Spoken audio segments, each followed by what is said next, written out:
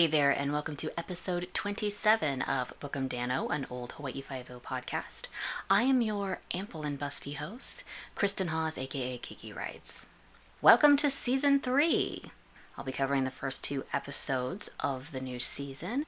Episode 1, And a Time to Die, and episode 2, Trouble in Mind.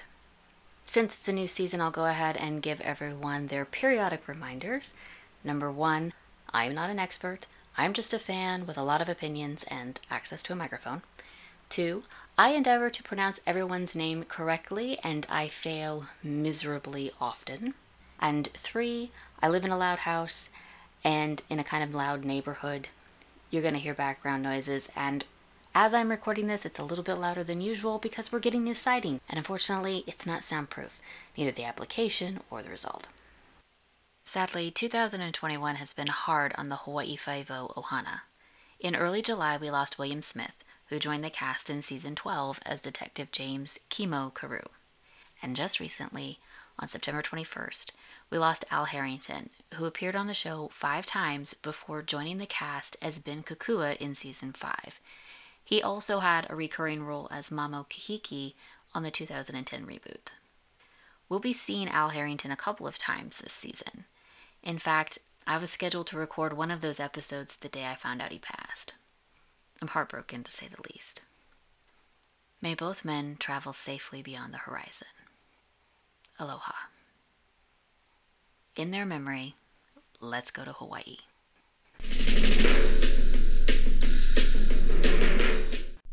Get me Kavanaugh and get him fast. Good morning, McGarrett.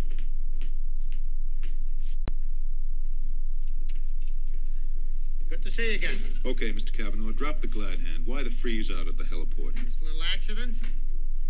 You don't expect me to buy that, do you? Try. Not a chance. Hey, McGarrett, back off. This does not concern 5-0. Now, is that right? That's right. Well, since you're still a little new out here, Mr. Kavanaugh, maybe nobody's told you. What? That not even United States intelligence can cover up a shootout and tell me it's none of my business. Now, I want to know what's going on, and I want to know now. All right, McGarrett. Season 3, Episode 1, And a Time to Die. Air date September 16th, 1970. Directed by Charles S. Dubin. This will be the second of 26 episodes for him. And written by Ken Pettis. This is the first of 8 episodes for him. One of Wofat's men gives him a call from the airport to let him know that the helicopter will be arriving soon, information he relays to the assassin he's sharing a room with just before he leaves. Meanwhile, Sam Kavanaugh from the State Department and his 2 agents, Rolston and Tyler, arrive to meet the helicopter. The passenger, Shepard, disembarks with 2 other agents and begins crossing over to Kavanaugh when he suddenly panics and runs. He's brought down by the sniper's bullet, and as Kavanaugh and his men whisk Shepard off to the hospital, the assassin splits. Steve arrives on scene as the rest of 5-0 gathers evidence. Dano retrieves the bullet from a tree. Kono is checking the closest building that the sniper might have used, and Chinho is trying to interview a security guard. But as the guard tells Steve, he's under orders not to say anything to anybody, not even who gave him the orders. But that's okay, Steve knows. He meets with Kavanaugh at the hospital, and Kavanaugh tells Steve to back off, which, as we all know, Steve won't do. Eventually, Kavanaugh relents, telling Steve that Shepard is a British national and a journalist that's been embedded in China for 10 years and is working for the Americans undercover. He was in the process of bringing back a map of all of the missile silos in China. Unfortunately, the map is in Shepard's head, and he's currently in a coma. News that Wofat isn't thrilled to be hearing either, but for the opposite reason. He really needs Shepard dead so the map stays secret, but this will be difficult due to the security at the hospital. So he and his men will have to find another way. Dr. Forbes explains that Shepard's skull wasn't penetrated by the bullet, but it was creased. He may have a brain contusion and possible swelling, something they won't be able to say for sure or do anything about without surgery. There's a small possibility that Shepard will wake up without surgery, and Kavanaugh is willing to put all his chips on that marker, not wanting to risk him dying in surgery. He's also not interested in finding the sniper. His only concern is getting that map in Shepard's head. Steve suggests that he might have a leak, seeing as how the sniper knew where, when, and how Shepard would be arriving. Kavanaugh dismisses it, saying that Shepard blew his own cover because he's an amateur. Dr. Forbes again presses Kavanaugh for permission to operate. Kavanaugh says he'll talk to Jonathan Kay about it, a prick-to-prick call that will get him an answer in an hour. Meanwhile, Dr. Forbes gets a call of his own from his distraught wife, telling him to come home immediately. There, Wofat calmly tells him that his daughter Ellen will be returned safely to him and his wife so long as Shepard dies on the table. Looking for a way out of violating his Hippocratic oath, Forbes asks what will happen if he's not allowed to operate. Wofat tells him in that case, he'll have to find another way to ensure that Shepard doesn't wake up. His daughter's life depends on it. Forbes tells Stephen Kavanaugh about Ellen and Wofat's request. Kavanaugh insists that Forbes not operate now, even though Jonathan Kay gave the go-ahead, because he believes that he'll kill Shepard to save his daughter, and he really wants that damn map. However, Steve points out that Forbes is the best and the only chance that Shepard really has. Kavanaugh relents, but he ain't happy. Dano calls Steve to let him know that they've found the sniper's nest.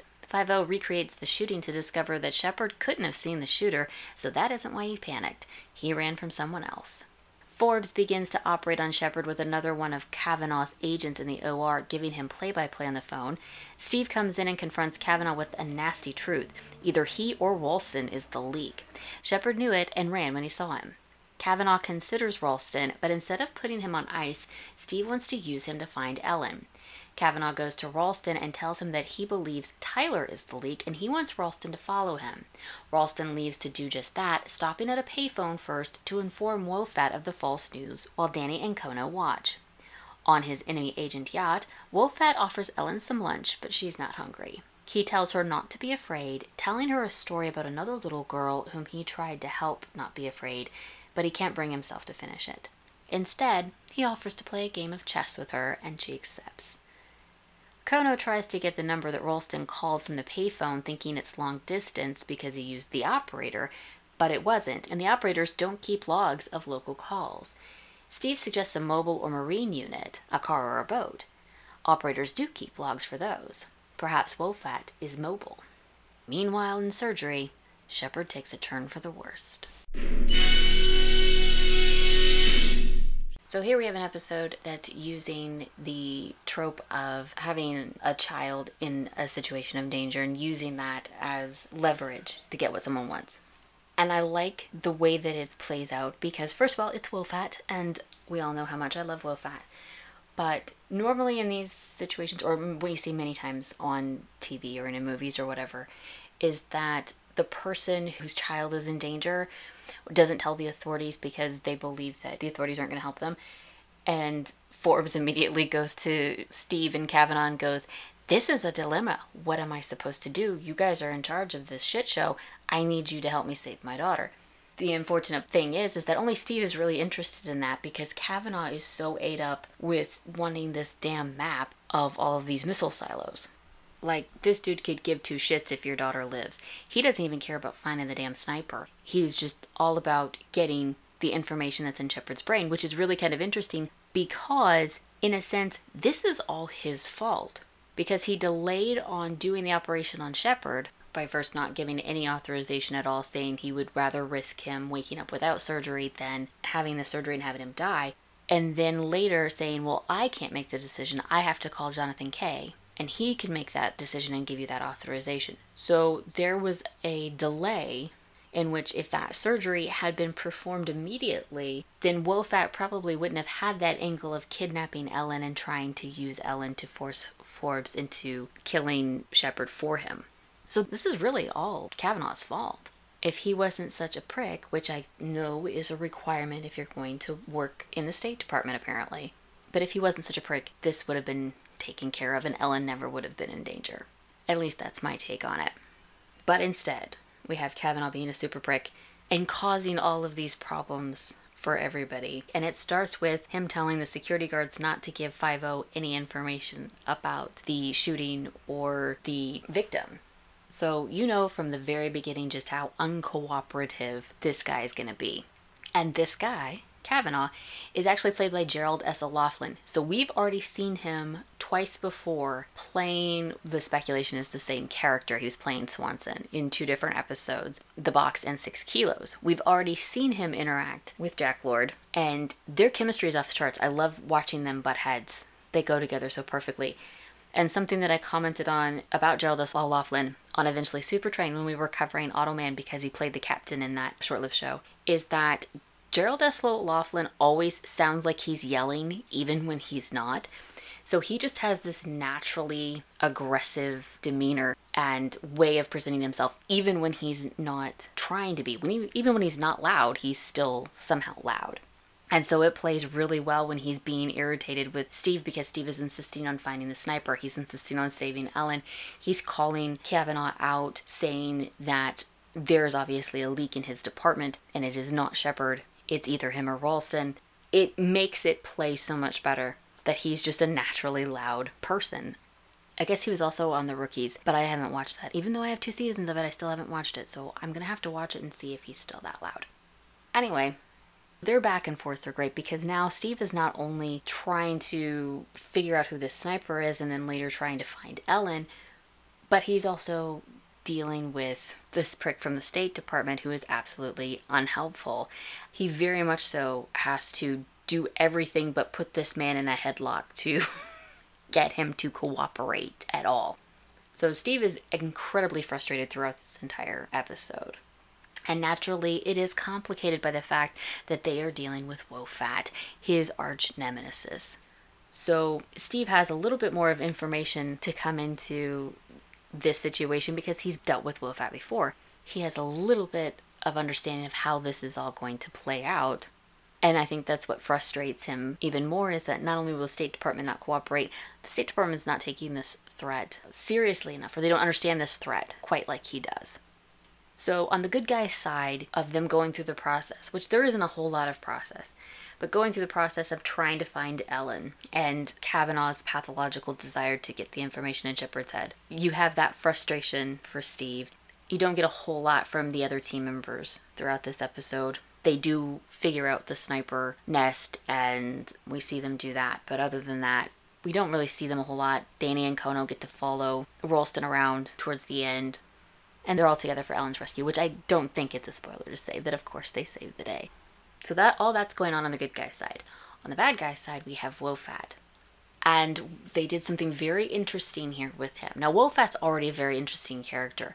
If you've actually watched the episodes like I have, before or after listening to my take on them, you will know that in the pilot movie in Cocoon, he's a very interesting, menacing character, particularly the speech that he gives when he's about to put Steve in the sensory deprivation chamber.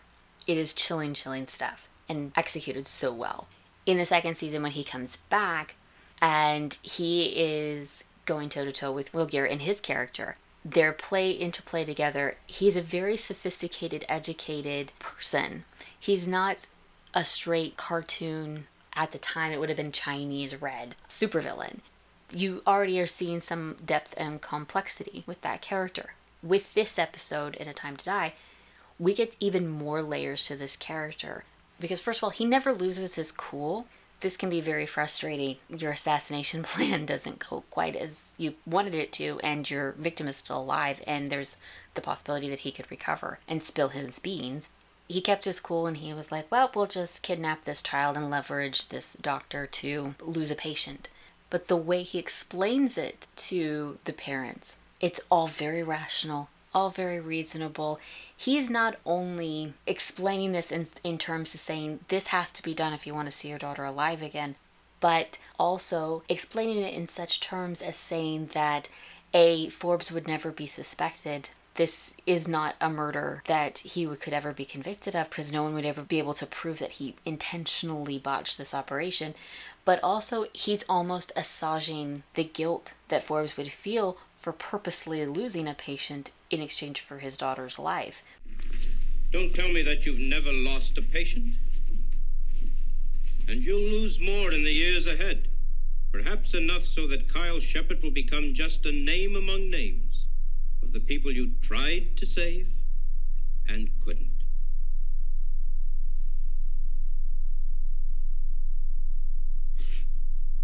What if I'm not allowed to operate? However you accomplish it, Doctor, Mr. Shepard is not to regain consciousness. And naturally, I have to mention that Mrs. Forbes is played by Linda Ryan, whom we last saw as Gloria Warren in the last season, and I absolutely adore her. She is so beautiful, and again, she graces us with her glorious presence. She's let her hair grow out a little bit, but it's still short, and it's quite dark, and it's got some silver in it, and absolute goddess. Love her. Anyway, he also has this really great line when he leaves, because he guarantees that Ellen will be returned if Shepard dies, and she will be returned unharmed. And he has this really great line about that. But more important, in my profession, a man cannot afford a credibility gap. He must keep his promises if he wants anybody to believe his threats. So you can see that he's serious, that he's not only serious in keeping his promises, but also in keeping his threats. And later, when he's talking to Ellen, you kind of get an understanding of exactly why he's so intent on making it as easy as possible for Forbes to do this for him and helping him massage his guilt and all that because of the story that he tells Ellen. You mustn't be frightened. It's very important not to be. I knew a little girl once. It was a long time ago. Or so it seems now. It was a time of great fighting in my country. I tried to keep her from being afraid, her mother and I. And I don't think she was. Or perhaps I just want to think so. Then one day during the fighting, she ran into the street and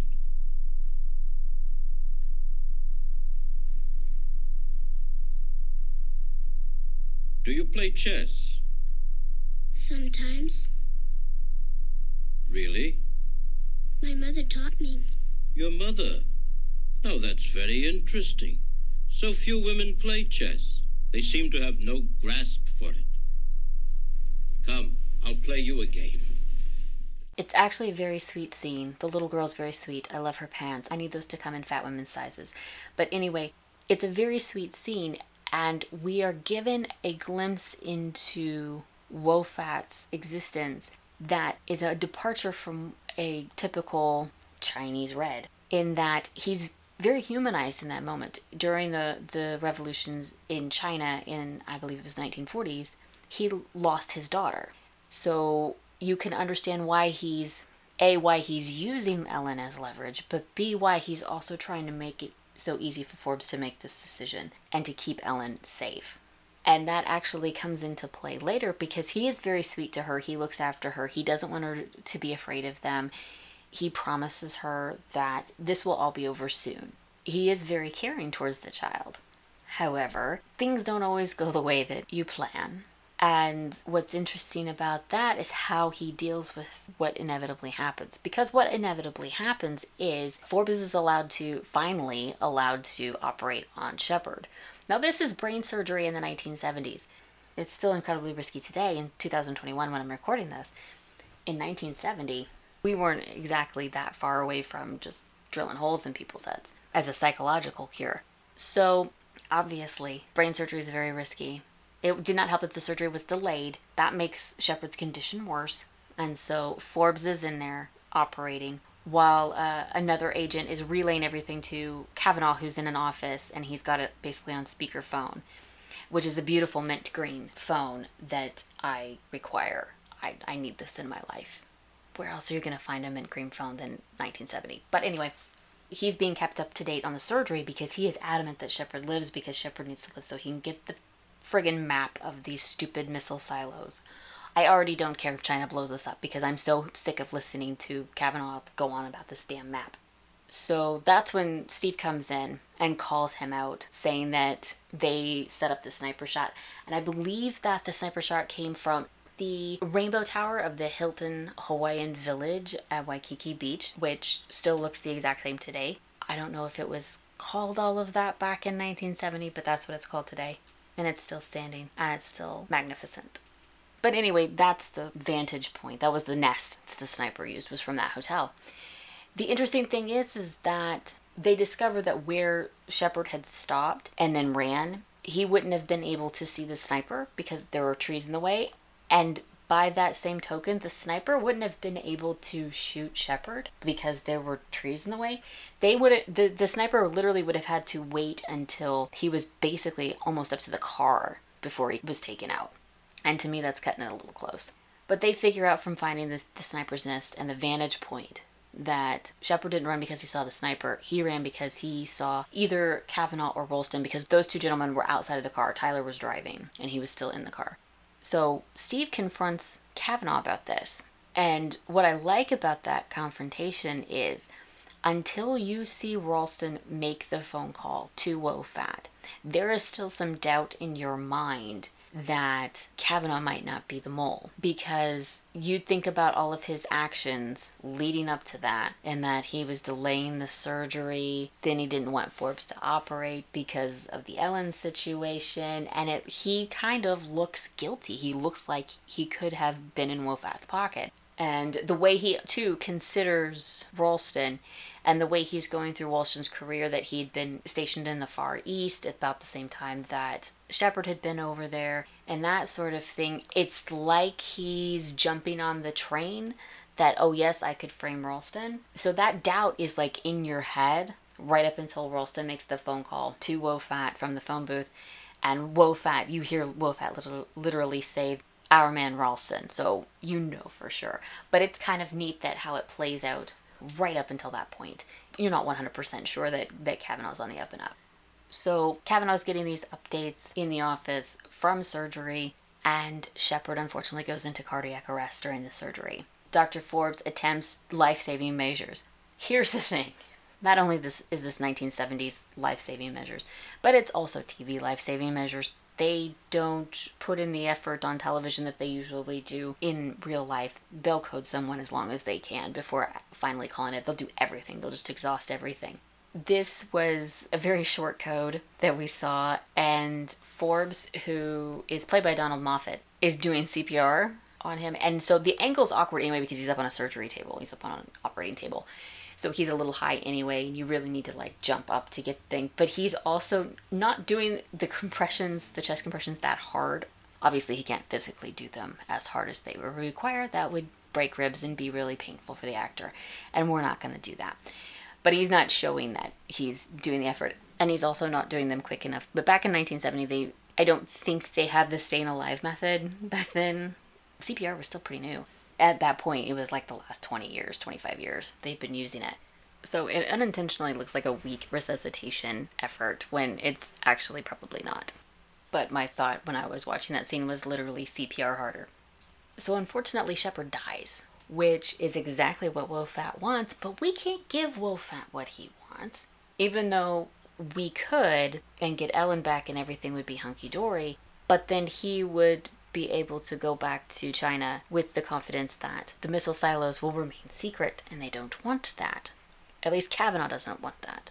So Kavanaugh comes up with the idea that they're going to pretend that Shepard made it through, which will scare Wo-Fat and make him think that the beans have been spilt or are going to be spilt, so he'll go home and tell people to get rid of the missile silos. Unfortunately, this would cause Ellen's demise, and Steve points that out, and Kavanaugh's basically like, sorry, not sorry. He really wants to get those missile silos. So Steve comes up with the idea. He asks Forbes how much longer the surgery would have taken if Shepard hadn't died. And he says about 2 hours. So he tells Kavanaugh, he goes, give me those 2 hours. And immediately Kavanaugh says no, because he is an uncooperative prick to the very end. Because he wants to put out the information that Shepard lived as soon as possible so he can get those missile silos taken care of. But Steve tells him if he puts out the word that Shepard lived, he'll put out the word that Kavanaugh lied. He will make sure that Wo-Fat knows that Kavanaugh lied if he doesn't get those 2 hours. You want to talk about grabbing somebody by the balls and giving him a twist. Absolutely a brilliant, brilliant strong-arm tactic. Because Steve knows his enemy. He knows Wo-Fat, and he knows what will happen if Wo-Fat gets that information, and he knows that if the information comes from him, that Wo-Fat will believe it. He'll know it's not a jive. So Kavanaugh's kind of up against a wall. He has no choice but to give Steve those 2 hours. and Five-O uses them quite well to track down Ellen and Wofat. However, they're kind of put into a box because Ralston calls in for an update and Kavanaugh can't put him off any longer, or he says that he can't.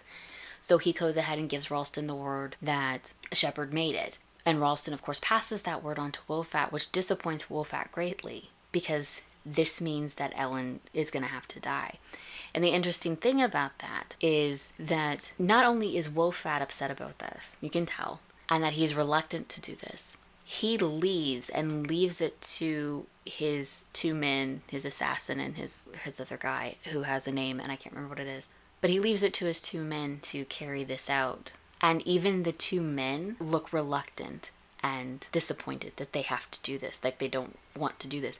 So it's an interesting bit of humanity to put in there, that none of these men are as unfeeling as we would like to think that they are. It humanizes them just a little bit, which makes it hard to put them in that mindless evil category. But the thing is that Stephen Five-O still used that 2 hours really well, and it turns out that everybody gets something they want.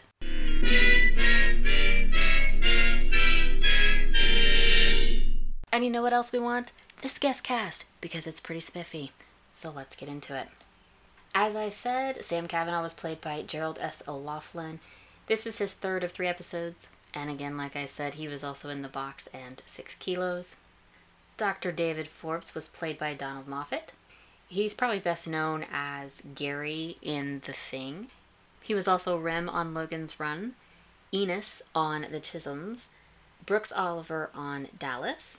He was Les Grant on Buck James, and Robert the Kaiser Roberts on Bull.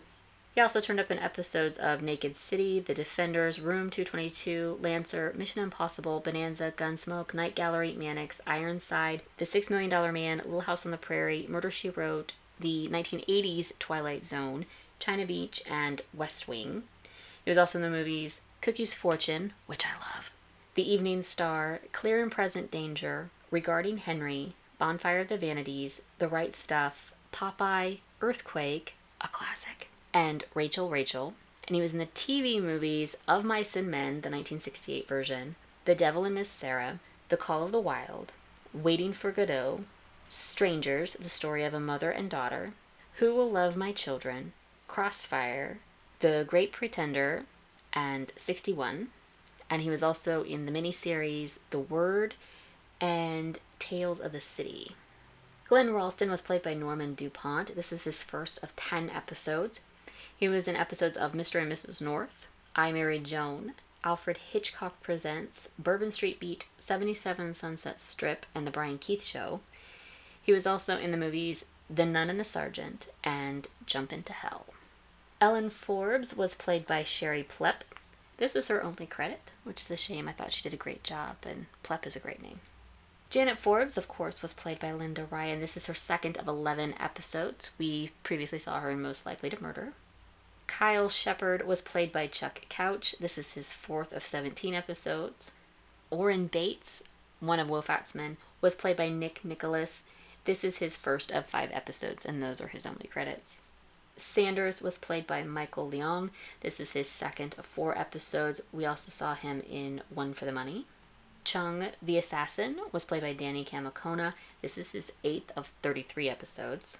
And Tyler was played by Baird Miller. This is his second of 3 episodes. We also saw him in Cocoon.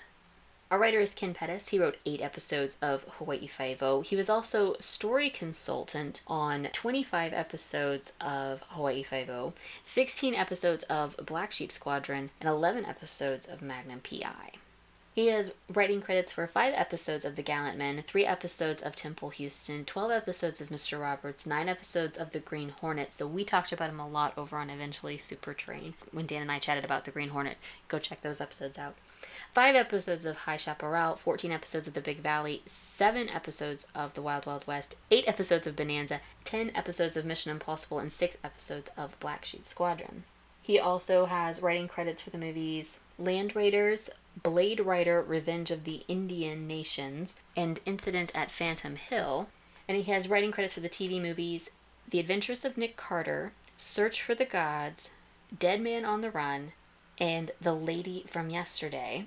He also has writing credits under the name Stephen Thornley, 5 episodes of State Trooper, 20 episodes of Mike Hammer, 14 episodes of Coronado 9, 6 episodes of Shotgun Slade, 2 episodes of Frontier Circus, and also episodes of Matt Houston, Enos, Bring 'Em Back Alive, and the movie Hangar 18. I have no idea why he has writing credits under another name. Something I probably could have Googled, but I didn't. He also has, under Ken Pettis, producer credits for 13 episodes of Mad Helm. And that is And a Time to Die. I really do like this episode because A, we have Wofat, and not only do we have Wofat being a complex villain, which I love. Thank you for the depth. And we also have Gerald S. O'Loughlin back to be a thorn in Jack Lord's side. And like I said, they are magic together. I love their chemistry together, especially when they're butting heads. And this was actually a fun episode to watch those two play off each other. And instead of one being a good guy, one being a bad guy, we now have both of them are technically good guys. So, a slightly different dynamic, but the chemistry was just as great.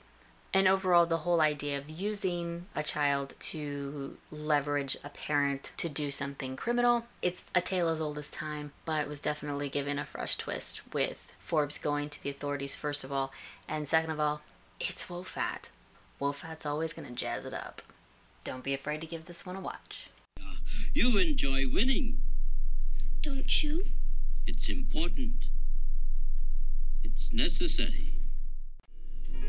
Let the 219 train ease my worried mind.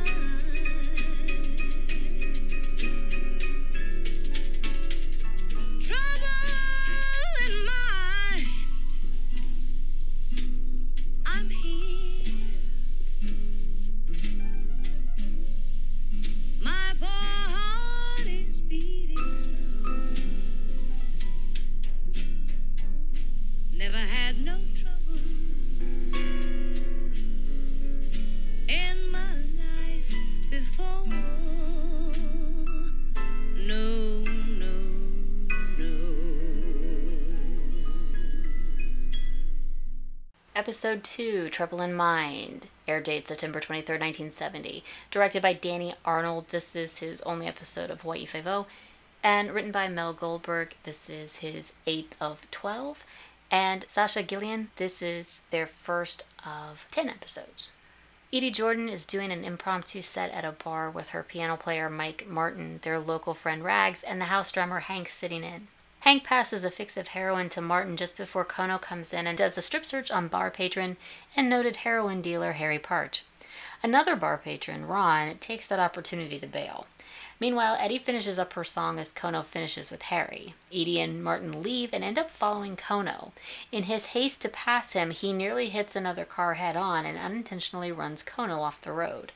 Kono gives chase. Mike hides the heroin fix in the ashtray under the radio before pulling over. Martin gets out of the car to talk to Kono, giving him permission to search the vehicle. Just as Kono gets his fingers on the little pouch of powder, Martin clocks him with a rock. He jumps in the car and takes off, leaving Kono on the side of the road.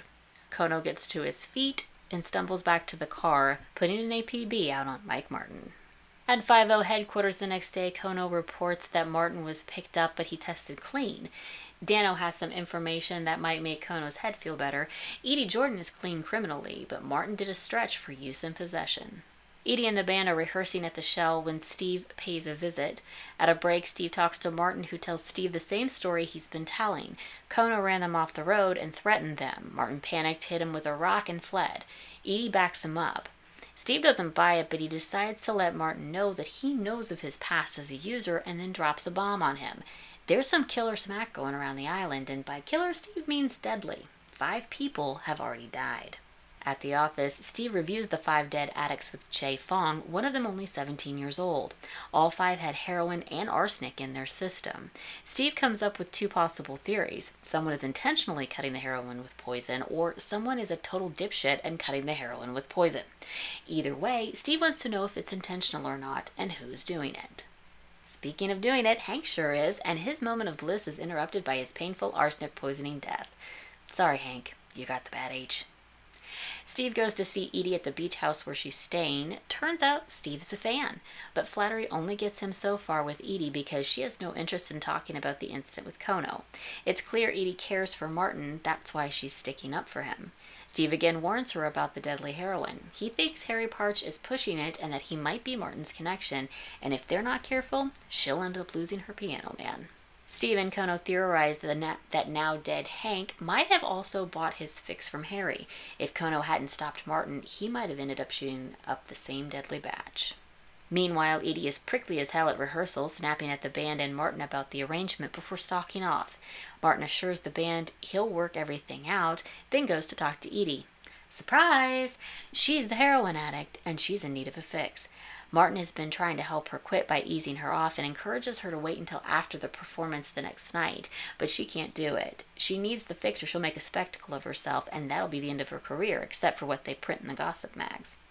Desperate, Martin goes to Rags for help, but seeing as he just lost a friend and a drummer and the island is crawling with cops on the hunt for the H, he's in no mood to help. Martin hits the streets and ends up with Harry Parch's address, which 5-0 also has, along with a warrant. Harry treats us all to another strip search while Chin Ho searches the apartment. It looks like another zilch until Chin spots a little snow. Standing on a chair and removing some molding, Chin finds Harry's stash in a hole in the wall. Harry gets booked and his stuff gets sent to the lab. Martin arrives at the apartment just in time to duck down and watch Harry be taken out in cuffs. Later, lab tests confirm that Harry's stuff is cut way the hell down, but not with arsenic.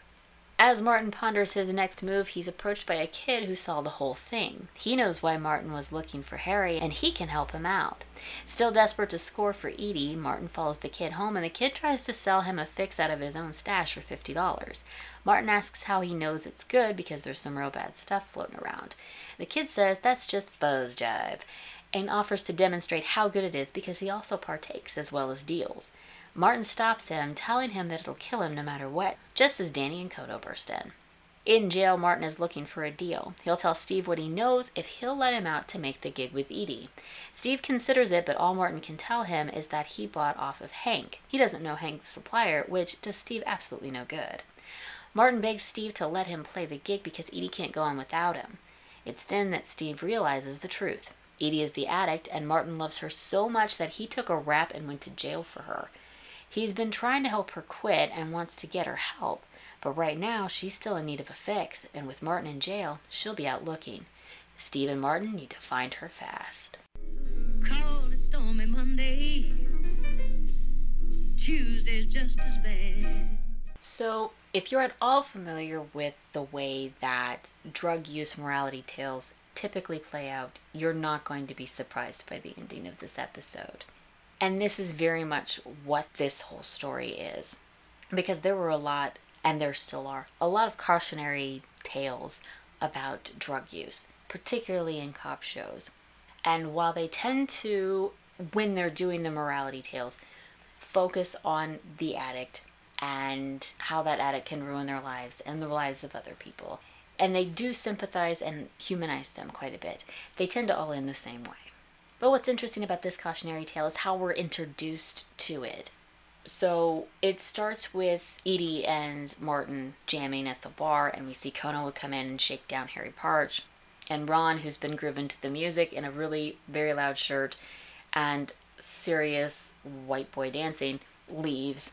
And we see Hank give Martin a fix, so you know that drugs are in play here. And when Edie and Martin leave and they end up running Kono off the road and Martin hits him with the rock, poor Kono, his noggin gets abused so much. When all of that goes down, you think that's going to be the episode because Steve goes to talk to Martin and he comes up with this cockamamie story about how Kono was the aggressor. So you think that's kind of going to be the episode, that there's obviously drugs in play, but the crux of the episode is going to be them trying to prove that Kono made a legitimate bust. But it switches because when Steve is talking to Martin and Edie at the Shell, which is the same place that we saw back in By the Numbers in the first season, it's where Johnny Crawford got his ass kicked. So while they're at this rehearsal and Steve talks to him and we have the same cockamamie story, that's when he drops that bomb of, oh, hey, by the way, you like to partake. Well, guess what? You're playing Russian roulette with your life, not just in the overall general sense of drugs are bad, okay? But in the sense that there's somebody cutting it with poison, and it could kill you. You're out on bond because of alleged assault. It could have been manslaughter. We also have your record. You're recently out of Lexington, Mr. Martin, right? I'm clean now. 5 people are dead because some poison heroin is being peddled on these islands. That has nothing to do with me. Good. Because if you are back on, you're liable to catch yourself a bummer you didn't figure on. The whole Kono's being currently slandered about running Martin and Edie off the road, and Martin was defending himself, takes an immediate back burner. It's not the main story. The main story is them trying to find this tainted heroin, and we do that through Martin and Edie, a big part of the episode. We have Steve and 5-0 obviously looking for it as well. 5 junkies. 5 human beings. Every autopsy shows arsenic mixed in with the heroin. What is it? What are they looking for? Some crazy new kind of kick? A little bit of horse, a little bit of rat poison? What is it? Is that where it's at? Will you tell me? I told you what the autopsy shows. Where it's at, you'll have to figure. And let me tell you, there is a whole lot of slang in this episode. A lot of episodes that deal with, like, whatever is hip and now. So we've had hippies, we've had the young people, and they talk a lot in slang. Now you have Che Fong and McGarrett doing it, and it's fabulous. But then we have Edie and Martin also doing it because they're in a band. You can't get hipper than that. So of course they're going to be all up on the slang. And then later we've got the kid that Martin almost buys from. He's full of the slang, especially with the fuzz jive. Loved the fuzz jive. And the thing is that one thing that actually dates media the most is not the fashion. It's not the storylines. It's the slang. And so we've had it peppered throughout most of the episodes in minimal quantities, so you really don't notice it. It's really heavy here. And so it really kind of dates the episode just by the language quite a bit, except some of it's actually come back around. So what is old is new again. But it's just interesting to hear, especially when you hear Che Fong and Steve using it. I mean, I love you, Steve. You're cool, but you're still kind of square. Anyway. In his discussion with Che Fong about this, he maintains the humanity of the victims of their addiction. And they're victims because someone, either intentionally or unintentionally, ended their lives by adding the arsenic to heroin. So not only is he trying to eradicate the heroin trade in general, but now he's really on it because he's trying to save lives immediately, not just from years of addiction. So a lot of this plays out through Martin and Edie. Because, of course, Steve talks to them at the Shell. Then he talks to Edie on her own at the beach house. And it turns out that Steve is a fan. I've got just about every side you ever cut, including your tapes and cassettes. Come on. Even the Funky Blues 45. You gotta be kidding. They only cut 5 of those. They maybe sold 2. Well, I'm the guy who bought the other one. Steve is justified in being a fan because Edie is actually played by Nancy Wilson, who was a singer, and she was quite good. She had several popular songs. One of them that became a hit was called You Don't Know How Glad I Am, which I listened to on YouTube, and it's fabulous. So there's a lot of music in the episode. There's a lot of her music in the episode as well, which I'm not hating because I love it. So seriously, go check out her stuff if you like jazz and you like Grammy winners. Anyway, I think it's very sweet the way he kind of fawns over her work just a little bit. But, flattery gets you nowhere. And it gets him nowhere with Edie because she doesn't want to talk about it. She maintains the story that Kono was the aggressor, which we all know is garbage. Though I do have many questions about that incident because Kono pulls him over, obviously, and asks to search the car, which Martin stupidly says yes to because Kono actually issues the threat of, when Martin questions why he wants to search the vehicle, Kono says, well, we can search it here or we can go down to the station and get a warrant. I would have asked for the damn warrant. Take my ass down to the damn station. Take my car to the station. See if you can get a warrant. What is your motivation for this other than the fact that I drove like shit? If I can take the DUI test and pass it, it's just me driving like an asshole. You've got no cause to search my car, and the judge will back me up. But nobody ever calls anybody out like that. So he ends up searching the car, finds the heroin, gets hit over the head with a rock. They leave. Kono gets up with his cracked melon, gets back to the car, and immediately puts out an APB on Mike Martin, which, of course, dedicated police officer. But never once in that exchange does he mention that he has been hurt and that he also would require assistance. I certainly hope that they just didn't air that part, because I don't want to think about a concussed Kono trying to drive around when he can barely keep his eyes open and he's got blood dripping down the side of his head. I would like to think that as dedicated as he is of a police officer, that he would have had the sense to say, oh, and by the way, if you could send me someone to at least drive my car, I would really appreciate that.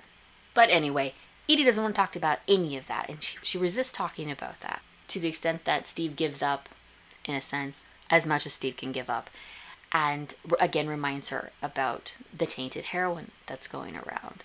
And then we see it strike a little close to home, in the sense that Hank ends up getting the bad batch and dies from arsenic poisoning.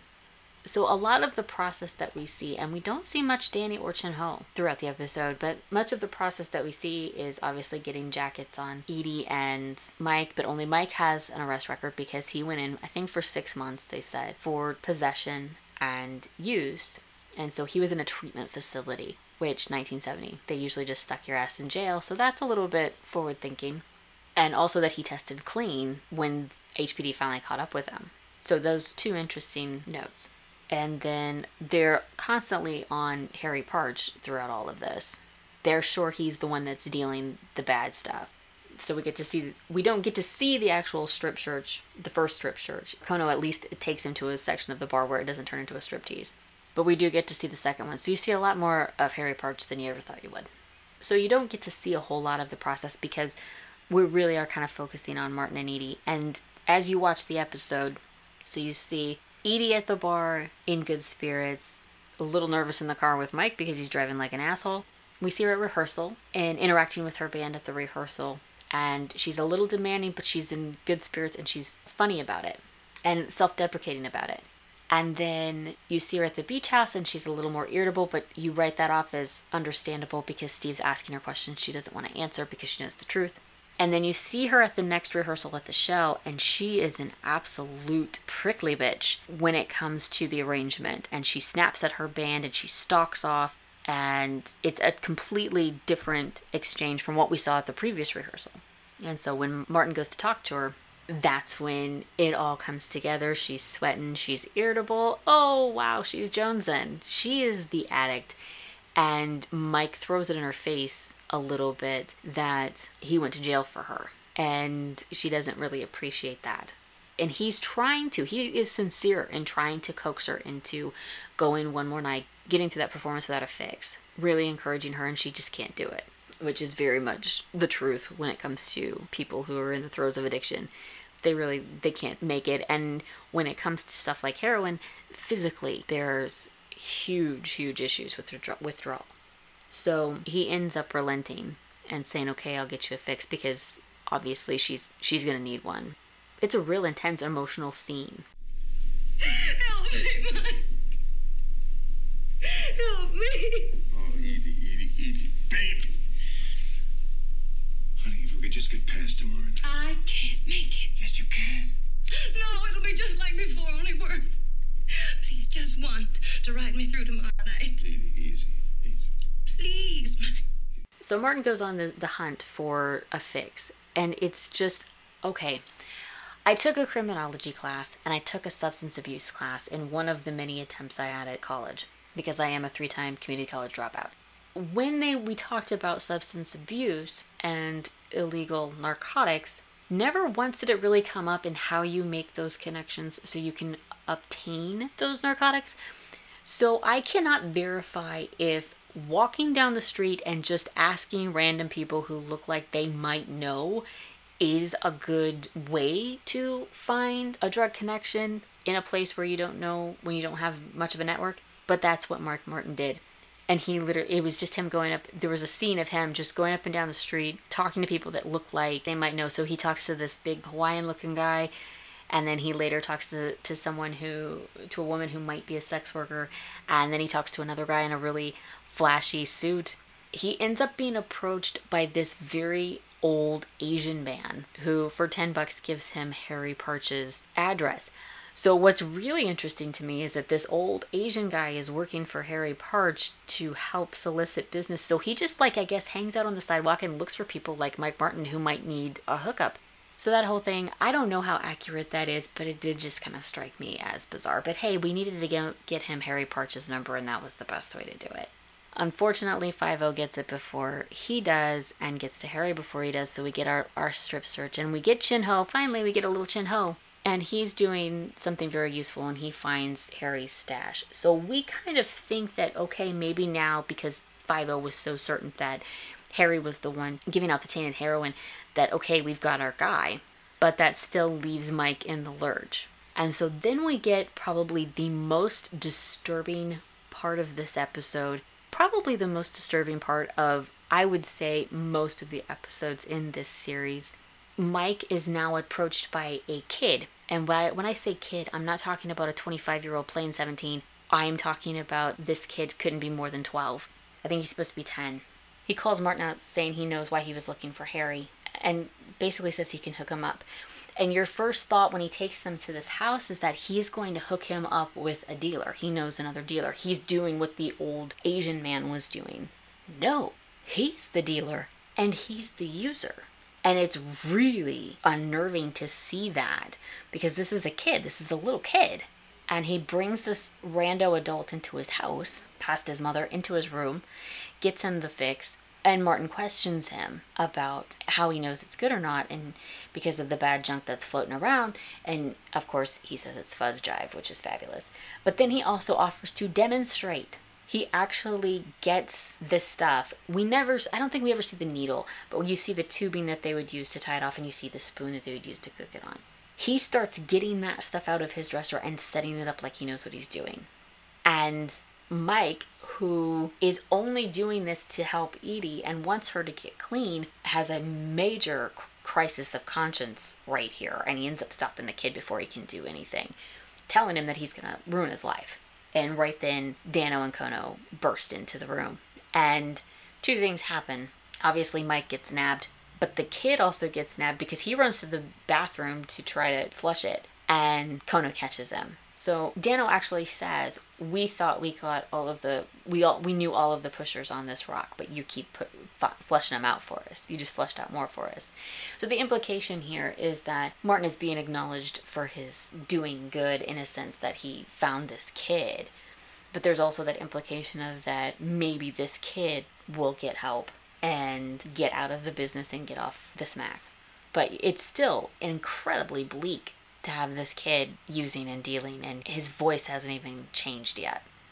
But it does lead us to a pinnacle moment in the episode, and that is when Martin and Steve are talking in the jail cell, and Martin is begging to be able to play this gig because Edie can't go on without him.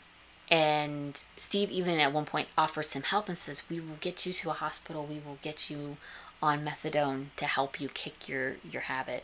Which, again, progressive. Even in today's society, they would rather just stick you in a jail cell and let you rot, rather than treating the source of the addiction and therefore the source of the crime, so to speak. And Martin actually lights up at the idea of methadone, but he's thinking of Edie. But he can't say that. And it's not until, he's really begging to play this gig that it all clicks for Steve, and he's like, you should be jonesing right now. You should be hurting right now. You should have jumped to the chance at going to the hospital to get methadone, and you're not. You're not the user. You went to jail for Edie because you love her. She's the user. She's the addict. And which Martin finally admits that he has been trying to help her quit. But he hasn't been successful, and he wants to get Edie help, and he's like, can we get her in the hospital and get her some methadone? Can we do this? And Steve would like to help as well, but now the trick is they have to find Edie because now they know she'll be hurting, and with Martin in jail, she's going to be out there looking. And so obviously, without giving too many spoilers, you know she's going to find, and you know it's not going to end well for anybody. Because that's how these drug morality tales always go. There's only one kind of redemption.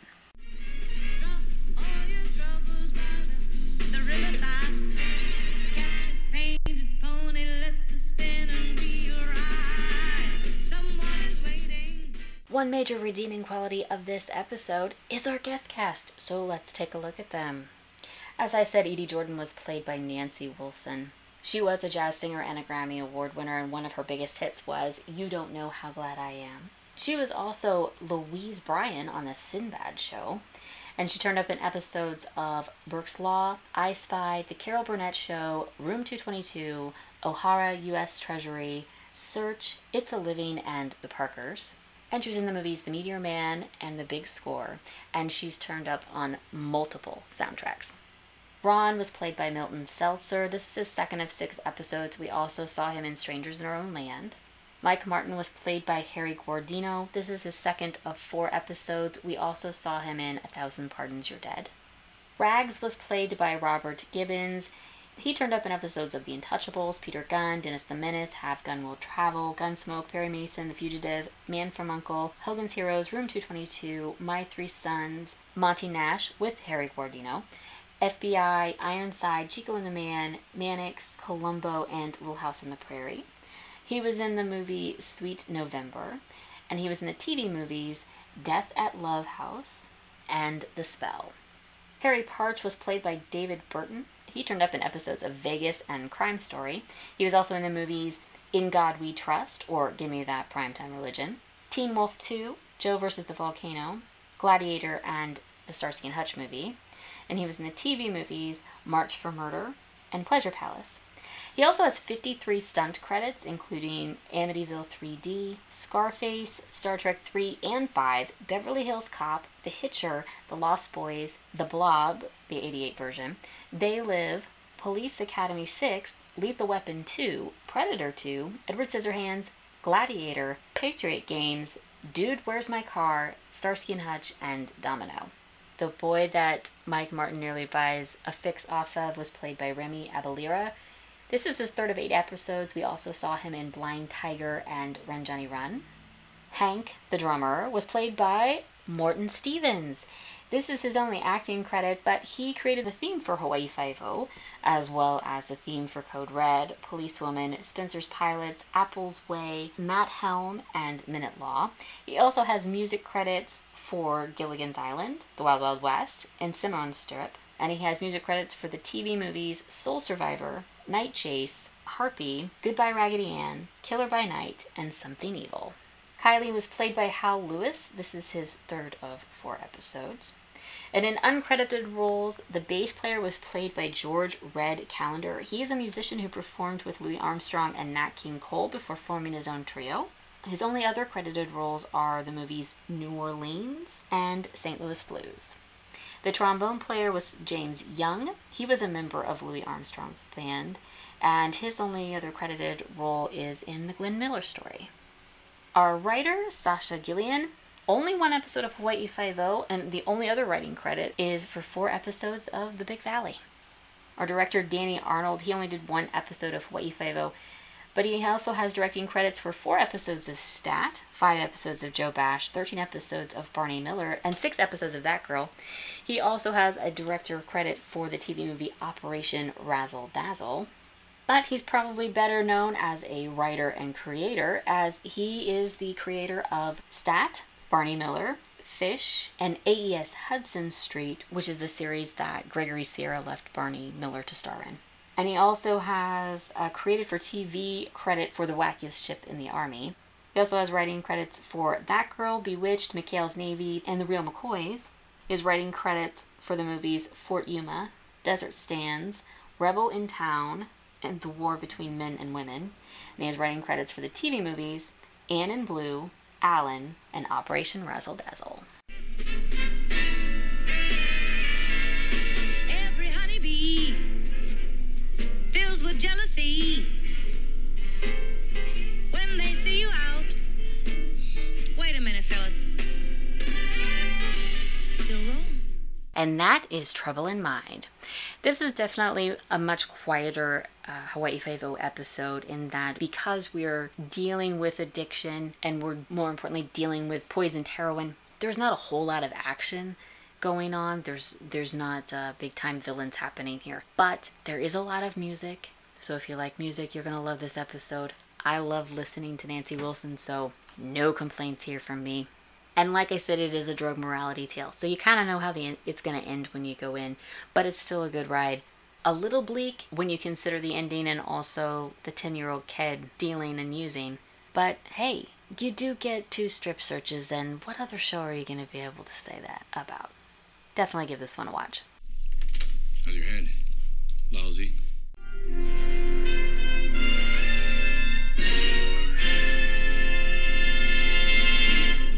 And that is episode 27 of Bookum Dano. 2 good episodes to start off season 3. Obviously, you're always going to have a winner with WOFAT just because it's WOFAT. But it really was a good episode, particularly with Gerald S. O'Loughlin back again to be a thorn in Jack Lord's side. And as I said, Trouble in Mind is great for the music alone. But then when you put the storyline with it, like I said, a bit bleak, but it's still a really engrossing watch. So you're not going to regret either one. But 2 rather different episodes to put back to back. Because even though we have a child in danger, and A Time to Die is a little more fun than Trouble in Mind. Thanks so much for joining me once again for yet another season. Very much so appreciate your ears. I hope you're enjoying yourself, and I'm hoping you're ready for another season of Bookum Dano and Hawaii Five-0. I'm sure it's going to be a good time. And thanks once again for my neighborhood and my house for being incredibly loud whenever I record. Multiple sirens, sighting, and every loud car possible going down the street. The only thing I didn't have was dogs barking, and I thought I was going to escape from the lawnmower, but there is somebody mowing the lawn somewhere in the neighborhood. I don't know if you can hear it or not, but just know that they are dedicated to always mowing while I record.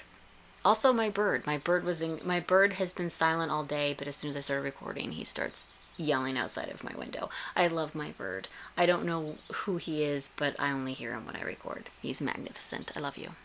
If you'd like to find me online, you can do that by going to the new home of Bookum Dano. Yes, Bookum Dano and all of my podcasting ventures and rerun junkie content has moved to aka KikiWrites.com. So that's going to be the new home of Bookum Dano, and like I said, all of my podcasting ventures and all of my rerun junkie content you can find there. However, KikiWritesAbout.com still exists, though it's mostly going to be for my writing content. So once you get sick of listening to me talk, you can head on over to KikiWritesAbout.com and you can get annoyed by reading my words. But if you'd like to be annoyed in real time, you can always do that by following me on Twitter at KikiWrites. So don't let those State Department pricks get you down, and stay off the smack. Until next time, aloha.